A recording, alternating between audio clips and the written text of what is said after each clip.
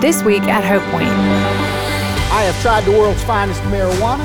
I've tried the world's finest cocaine. I've traveled to the world. I've been to 9 different countries over the past decade. I've met senators. I've did all kinds of things that I never thought I would get to do. I've bought a home. I've gotten married. I've had children. Some of those things are bad and some of them are good. But I promise you that none of it, absolutely none of it compares with knowing Jesus Christ as Lord. There is nothing greater than knowing that He is your King. And there's nothing greater than knowing that He is the one who's directing your life, that you don't have to figure it all out. You don't have to have all the answers. Just look to Jesus and do what He says. When we surrender our lives to Jesus Christ and truly put our trust in Him to direct our every step, we find tremendous peace. No matter what storms come our way, we can trust that our Savior is for us and will never let us down.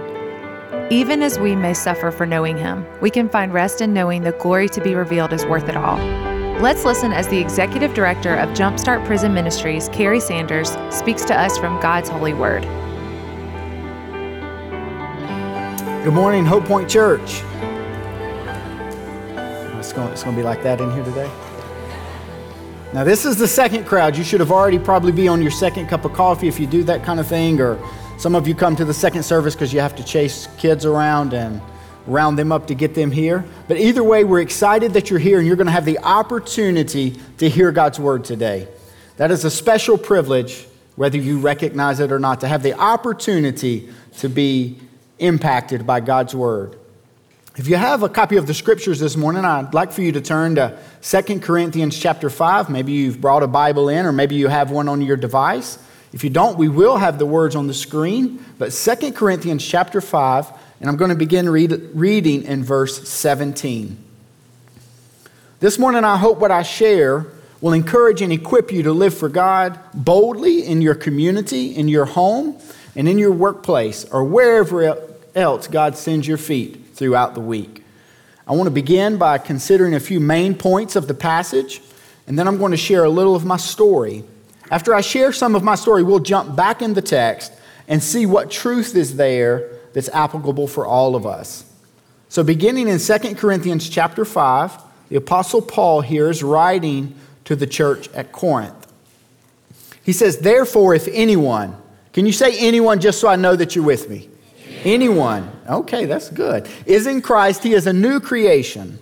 The old has passed away. Behold, the new has come. All this is from God, who through Christ reconciled us. Let's try that again. Us. To Himself, and gave us the ministry of reconciliation. That is, in Christ, God was reconciling the world to Himself, not counting their trespasses against them, and entrusting to us the message of reconciliation. Therefore, we are ambassadors for Christ, God making His appeal through us. We implore you on behalf of Christ, be reconciled to God. For our sake, He made Him to be sin who knew no sin, so that in Him we might become the righteousness of God. What are some of the main points Paul is making here? First is that Christians are not known by who they were before Christ. In verse 17, he says, therefore, if anyone is in Christ, he is a new creation. Behold, the old has passed away, the new has come. Paul knew that personally, didn't he? Most of us in here in the room today know that Paul was a Jewish leader of immense power and prestige who was on the road to Damascus to capture and apprehend believers so that they could be persecuted. Today we would label Paul as a terrorist in Syria hunting down Christians. Think about that for a moment. A terrorist in Syria hunting down Christians, now writing a letter to a church full of believers, giving them instruction and nourishment from the King. That doesn't wow us as it should. A terrorist to a pastor. Something. He knew that believers were not who they were before they met Jesus Christ.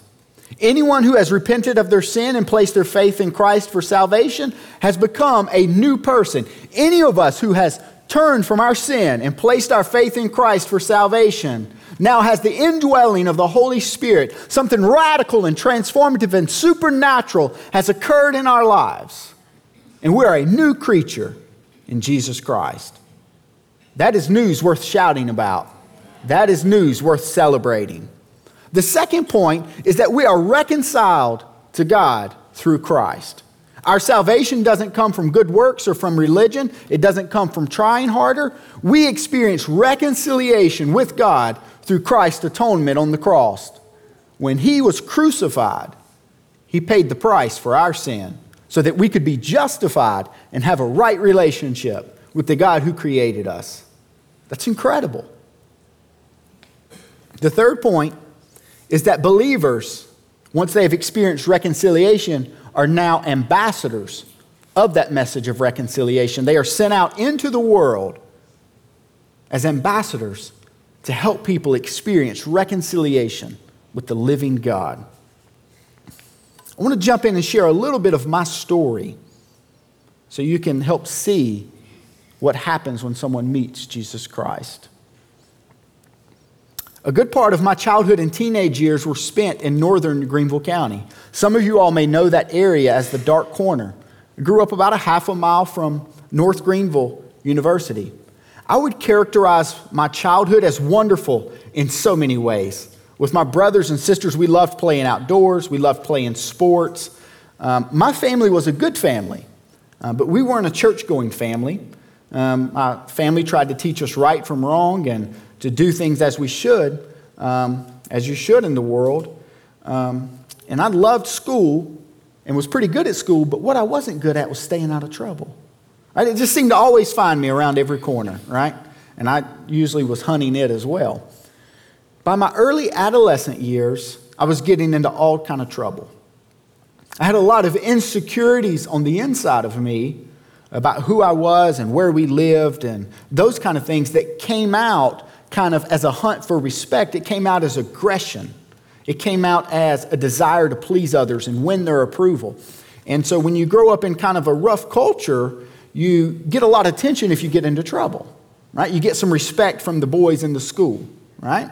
Some of you all know a little bit about that. If you can beat the other kids up at school, then everybody thinks you're the man, and you get some type of valuation from that, some type of affirmation, and it kind of is fuel to do the same kind of behavior. But what you have to do is you have to keep stepping it up a notch to get the same wow factor. And so going into my adolescent years, I didn't really care what anyone had to say about anything. I would listen while they were trying to talk to me, but the minute an adult was out of my sight, I was into something. And by the age of 17, I had been arrested 17 times. I'd been arrested for fighting, for stealing, for drugs, for selling drugs. You name it, we were involved in it. And I had people that were trying to get me to listen, but I don't know if it was a mental health issue or just a hard head issue, but I just couldn't comprehend the words that were coming out of their mouth. It was like I didn't care. It was like I was on autopilot towards destruction. After my third stint in the Department of Juvenile Justice, they let me out for my 17th birthday. They said, well, hey, we're going to give you one more chance before you go to adult prison. 3 months later, I shot someone during an armed robbery. And I was in the Greenville County Detention Center, and the only thought on my mind was suicide.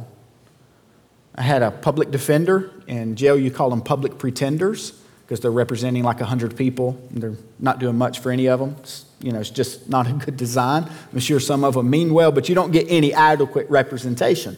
And so this public defender told me, he said, Kerry, you've done some terrible things, and you probably deserve a life sentence, but maybe we can get you 25 years. I said, okay, I'll never do that amount of time.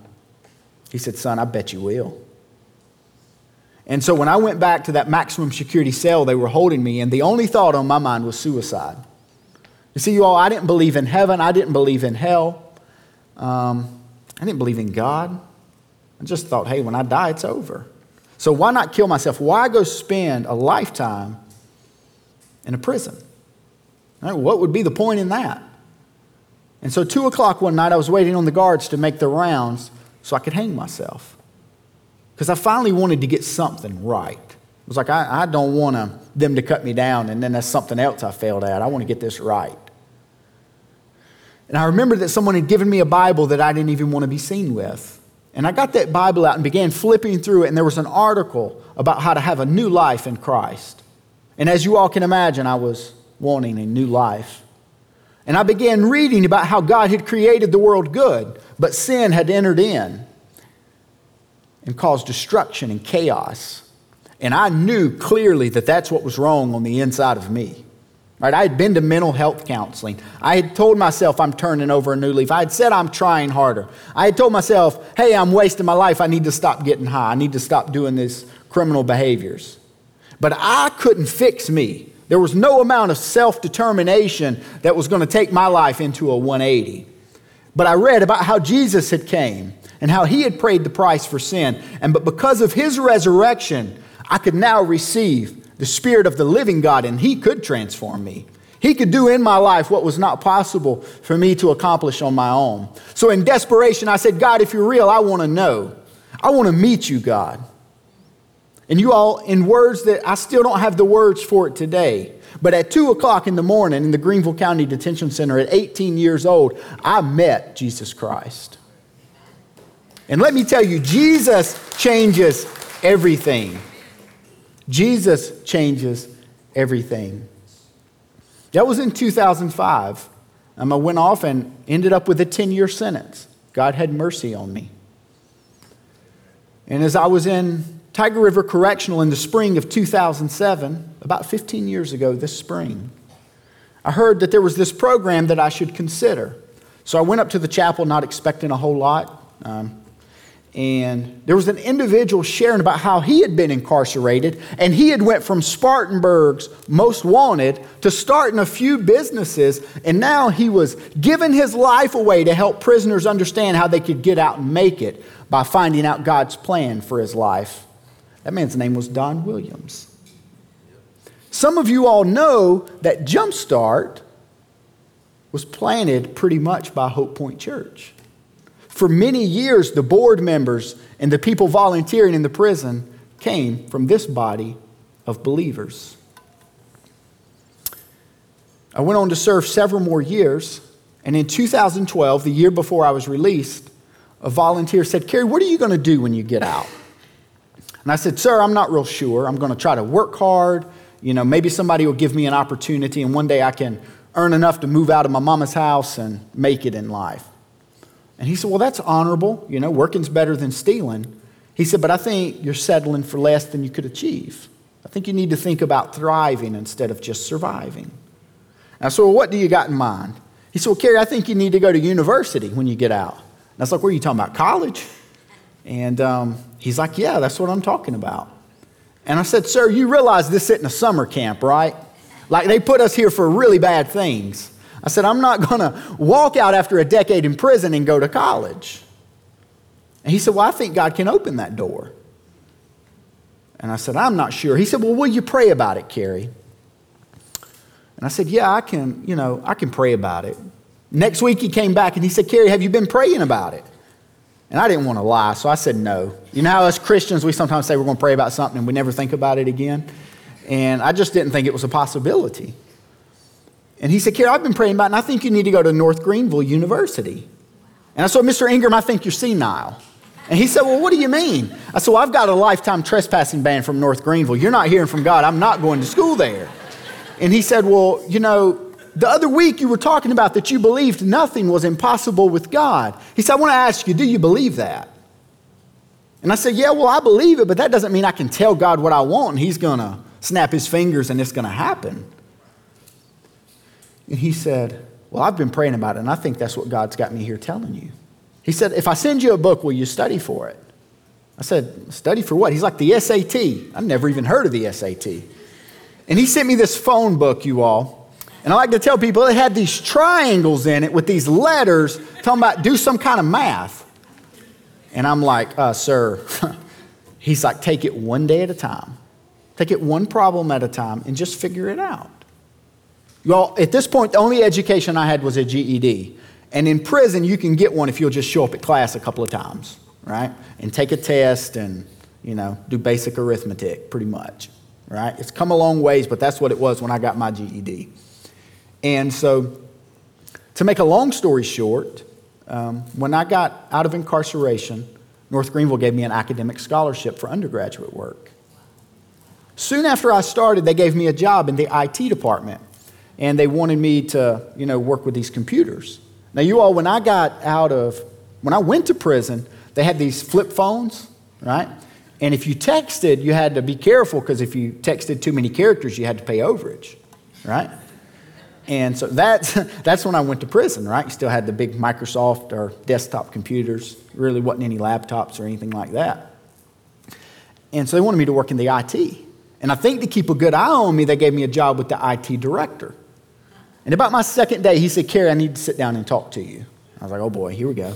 And so he said, "I'm going to give you a master key because you're going to have to go in people's offices and fix their printers and all that kind of stuff." And he said, "We don't need you using your hammer up here anymore. We want to give you a key," right? That's supposed to be funny, you all. It's a true story, right? I used to steal things with my hammer up there, and now they're giving me a key to get anywhere I want to go, right? And I share that to celebrate that God is able to restore. Nothing is impossible with God.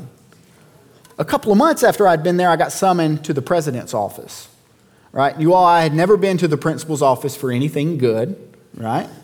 And so he says, "Kerry, I need you to tell me your full story." And so I took my time, and he said, "I've got 2 hours. I want to hear all of it." And I thought, well, they're about to throw me out of here. I got in, some people worked some magic, and now here I am. And oh, me of little faith. And I shared my story with him. And he said, "Why aren't you sharing that story here at school?" And so I can put myself in the shoes of a father who has children here, and I could see him having a problem with him paying a premium for a private education, and then here I am getting out of prison with a scholarship. I could see where he might have some concern with that. He said, "Son, let me tell you something." He said, "If they don't want you here, that gives me a perfect opportunity to share the gospel with them. Because if they don't believe in the grace of God, then they might not know God." He said, "So allow your story to be a catalyst. Allow it to be abrasive in a winsome way so that people can say, 'Hey, what are we doing here?' And then he said, I'll get the opportunity to share the gospel with them." After I finished my undergrad, I had an opportunity to go for master's work in management and leadership. Had the opportunity to do a lot of youth ministry in the same neighborhood in which I used to be so destructive. And then North Greenville invited me back as the first ever student to receive a full scholarship for their doctoral work. And I'm in the dissertation stage right now. One of the greatest things, thank you. One of the greatest things God has done for me is He answered my prayer for a godly hottie.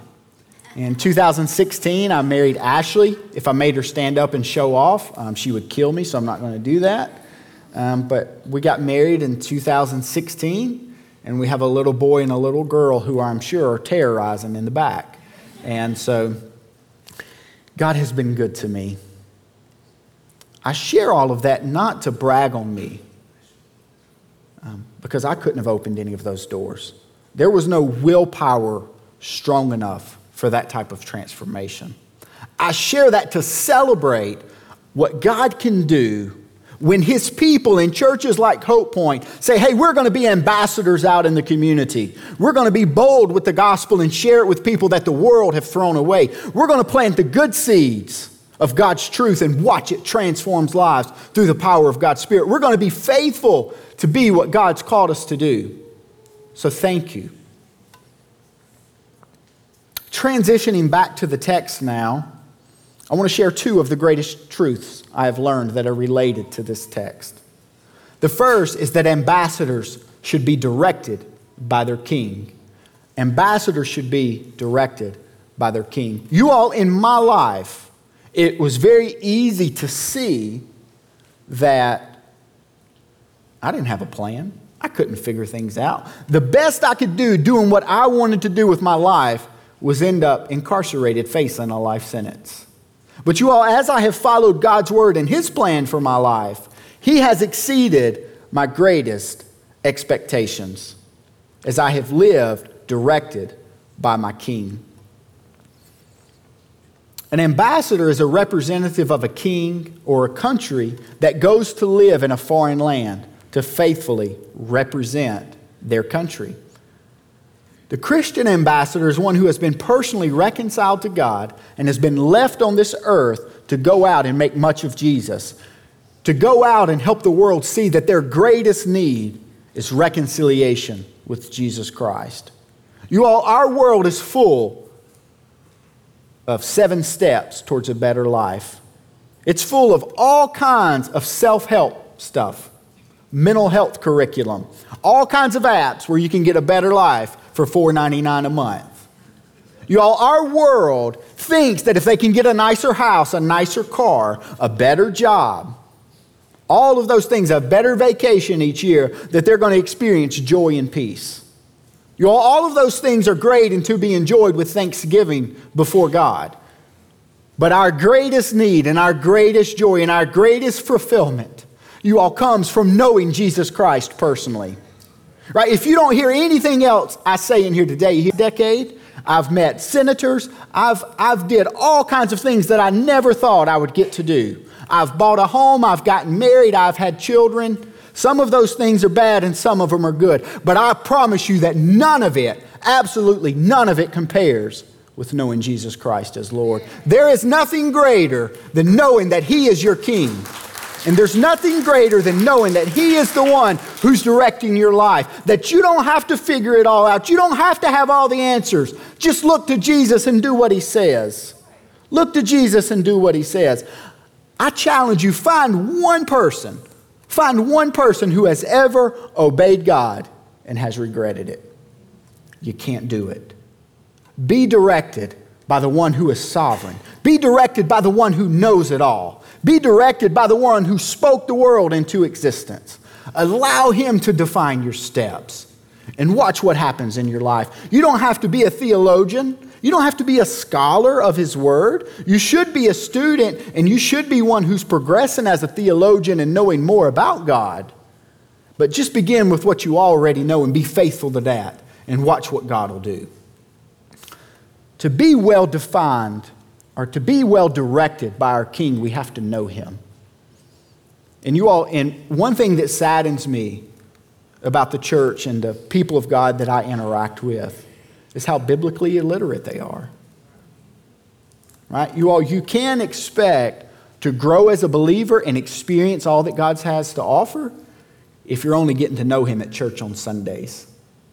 You all, this is a supplement. It's not the main course. You've got to dive into God's Word for yourself. You've got to taste and see that the Lord is good personally if you want to experience Him in a way that satisfies your soul. I encourage you, dive into God's Word. There's a plethora of resources that are available to us. We've just got to have the discipline to do it. If you don't know your first step in drawing closer to God and learning more about Him, don't be ashamed of that. That's why the church is here. They want to help you. Say, hey, what can my next step be? I want to grow closer to God this year. The second truth I've learned is that ambassadors are defined by their king. In this passage, Paul points out 3 things of ways believers should see themselves. They should see themselves as a new creation. They should see themselves as reconciled or from an enemy to a friend of God. And they should see themselves as an ambassador. You all, the world tries to define us in many ways. Right? If you look in the back of your clothing, it's going to have a label, right? Who's got the right to put that label there? The manufacturer, right? If you look up here on the keyboard, I guess that's a Roland. I think that's a pretty high dollar keyboard, right? They've got the right to put that label there. They've got the right to brand it. The only person who has the right to label you is God. He's the one who created you. That's how you need to see yourself. What does God say about you? Those are the things that are most true about you. For me, shame has been a major thing to overcome in my life. For the things that I've did, all of those kind of things. Shame could cripple me if I saw myself the way many people in the world see me. Those outside of Christianity, they don't have a paradigm or a lens to see me through.